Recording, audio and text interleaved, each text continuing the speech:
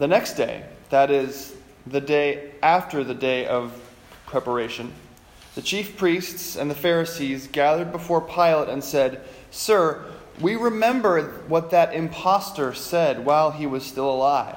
After 3 days I will rise again.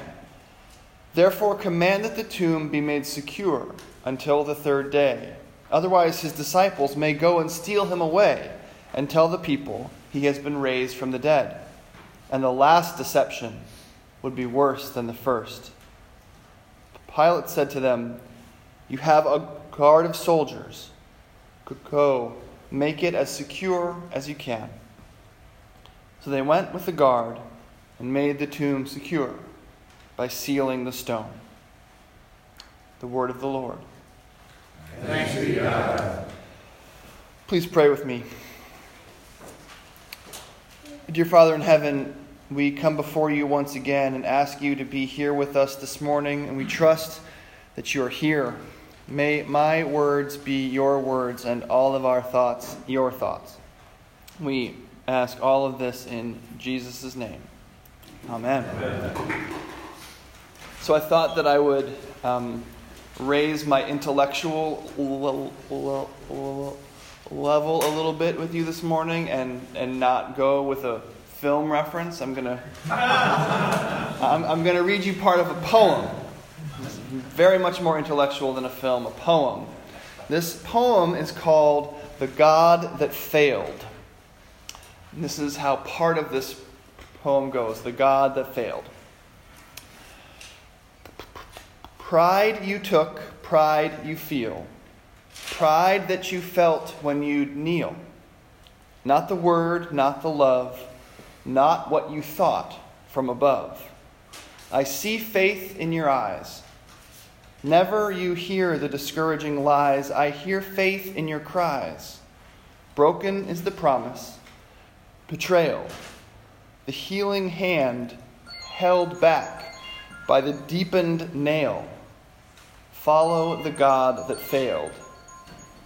Find your peace, find your say, find the smooth road on your way.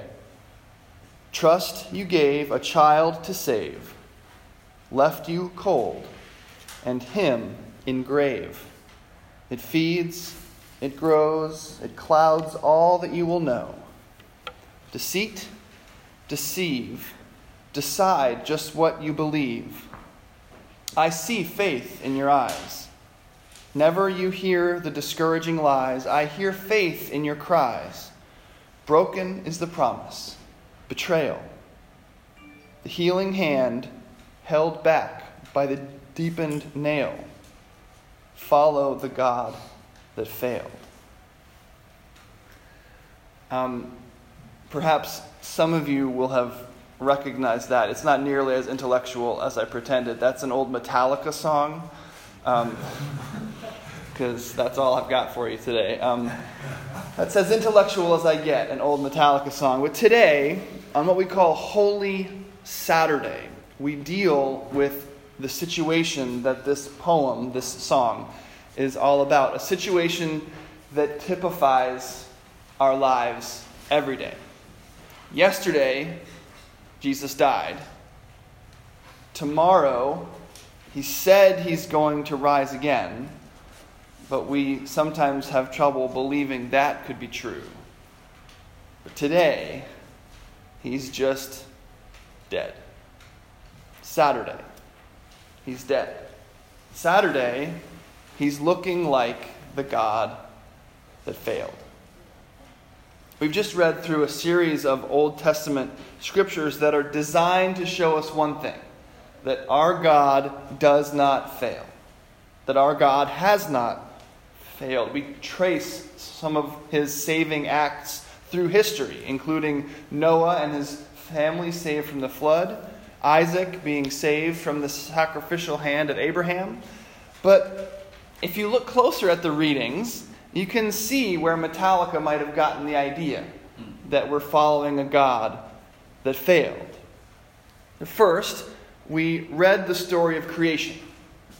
The Lord in his graciousness created us in his own image. But we stop that reading right before God kicks us out of the Garden of Eden.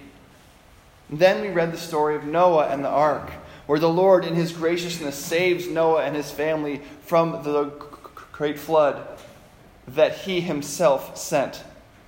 Then we read about how the Lord in his graciousness saves Isaac from the hand of Abraham, after God told Abraham to sacrifice him. It can seem like God's saving acts in history basically boil down to him getting his people out of the problems that he put them into. And now he's made this last effort that we're tracking through Holy Week, his final attempt to save the world. And it seems on Saturday that it has not gone well. Jesus has been delivered into the hands of men who have ordered his execution.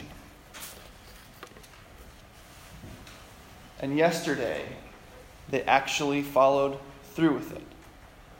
Today we wake up and Jesus is dead. And so we find ourselves, as those first century disciples must have, and as we often feel every day, we find ourselves in this sort of weird standoff with God. It's a perfectly appropriate Holy Saturday sort of standoff. We're here. We believe in this whole Jesus thing. We came to church at 8 a.m. on a Saturday morning, for goodness sake. But we're not sure if we're crazy.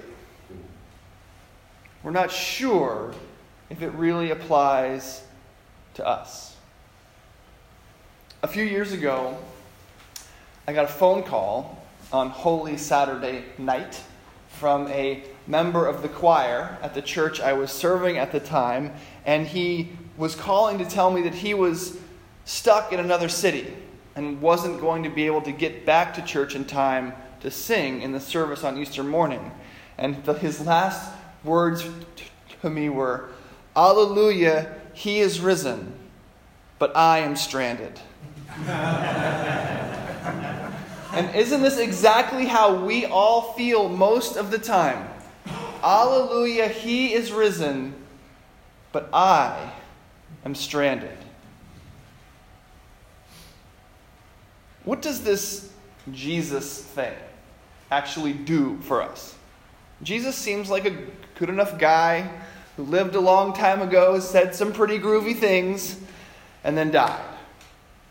Holy Saturday, today, stands, it seems, between the two ways we often think of God.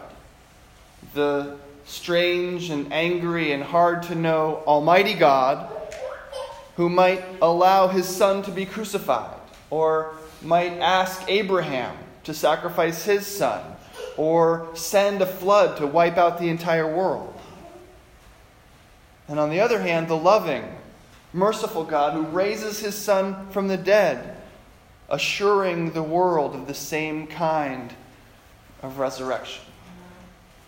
We talk at this church a lot about judgment and love and law and gospel and critique and acceptance. And today, Holy Saturday comes right between those two things. It's right where those two words of God meet. The reason that today is the day that is most emblematic of our whole lives is that when the law, the rules, meet the good news, the gospel, when the death meets the life, it can seem to us that the law wins. It can seem to us that death wins. That's what today feels like. When in your life critique and acceptance meet, doesn't it seem to you that critique has more power? This is what our lives feel like. The theological phrase for this is that we live life under the law, quote unquote. And it just means that we every day feel subject to judgment and critique. We feel like we are under a rule, a standard. And this standard oppresses us. Last night in church, we read the story of Jesus' crucifixion. We read that when Pilate was trying to release Jesus to the Jews because he found no fault in him, the Jews said, "We have a law, and according to that law he ought to die because he has claimed to be the Son of God." Today, the day between, that law seems to have triumphed. Because today, Jesus seems to be dead. For us, the fear that the laws of our lives have triumphed is almost too much to take. Right? The provider for your family that you ought to be, triumphing over the provider that you actually are. The parent you had hoped to be, triumphing over the parent that you actually are. The lover that you wish you were, destroying the lover that you actually are. Today is the day when those fears become real.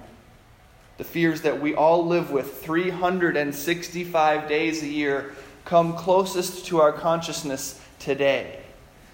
Because if we're following a God that failed, we don't have any hope. If Jesus is dead, there's no hope for you. The laws that threaten you, the standards that you're trying to live up to, will just continue to oppress you. Because there can be no forgiveness if Jesus stays in the tomb. We might think of today, Saturday, the day between, as the day to imagine life as it might be without Christ. Imagine the pressures of that ought. The you ought to be. The son, the father, the brother, the lover, the employee, the boss, the child you ought to be. But without hope. Now, I'm not going to stand here and tell you that Christ takes those feelings of inferiority and inability away from you. But if he rises again tomorrow, he does take away the actuality of the failure. There is no condemnation for those in Christ Jesus if he rises on Sunday. If he doesn't rise, he can't stand in your place and say, "I'm the father you failed to be. I'm the husband you failed to be. I'm the boss, the employee, the child you couldn't live up to." If he doesn't rise, we can't get out of the situations we find ourselves in. If he doesn't rise, he truly is the God that failed. But that's tomorrow. Today, we wait.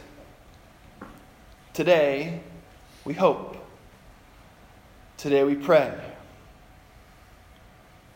But I'll see you tomorrow morning. Amen. Amen. Amen.